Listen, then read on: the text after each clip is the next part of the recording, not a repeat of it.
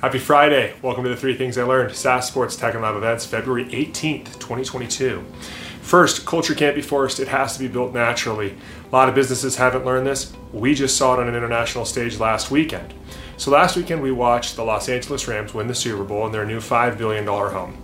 Now the Rams moved here a number of years ago and they've invested a significant amount of money in the community, both at the youth level and with fans, trying to build a passion that's going to create a community. It's going to create something people want to be a part of. Unfortunately, they were drowned out by Bengals fans this week, and 2 weeks ago, they were drowned out by 49ers fans who are taken to calling SoFi Stadium Levi's South. For those who don't know, the 49ers play in Levi's Stadium up north. I learned this lesson on a smaller level last weekend.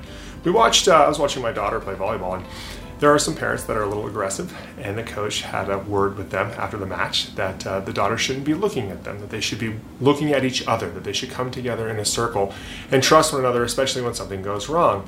He then threatened to bench any girls who were looking at their parents during the match. Now, I understand what he's trying to do, and I understand what the Rams are trying to do, but that's why culture is so important. It is only natural. A naturally built culture where you don't force people to try to trust each other and you don't try to force people to like each other, but you naturally bring people together who have the same goals, who have the same vision.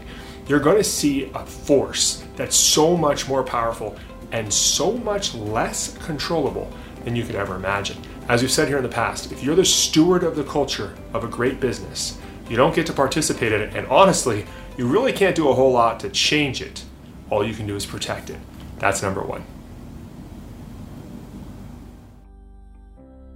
Number 2 is a quote from Jim Ross, old JR. For those of you who don't watch wrestling, Jim Ross has been the voice of wrestling for 40 years now, 20 years of the WWE, where he was the head of talent. And he said, and I quote, "The most successful wrestlers I've ever worked with are the ones whose characters are the most authentically and organically extensions of who they really are."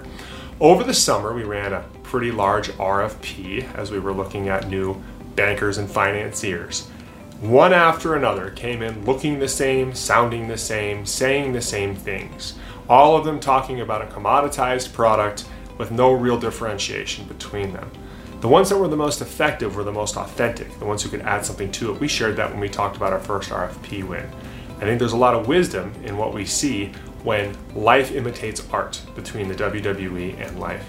Be authentic in what you're doing, be authentic as a leader, and be authentic even when you're out selling. You'll be surprised, you will stand out, and possibly land those deals. That's number 2. And finally, number 3 from a tweet I really enjoyed earlier this week.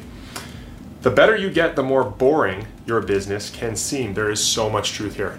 When you're fighting your way through the jungle, it is unpredictable, it's terrifying, it's constantly changing, it's very stressful, but it's also really exciting, and you get used to that excitement and all that excitement every day as you're involved in nearly everything in the business.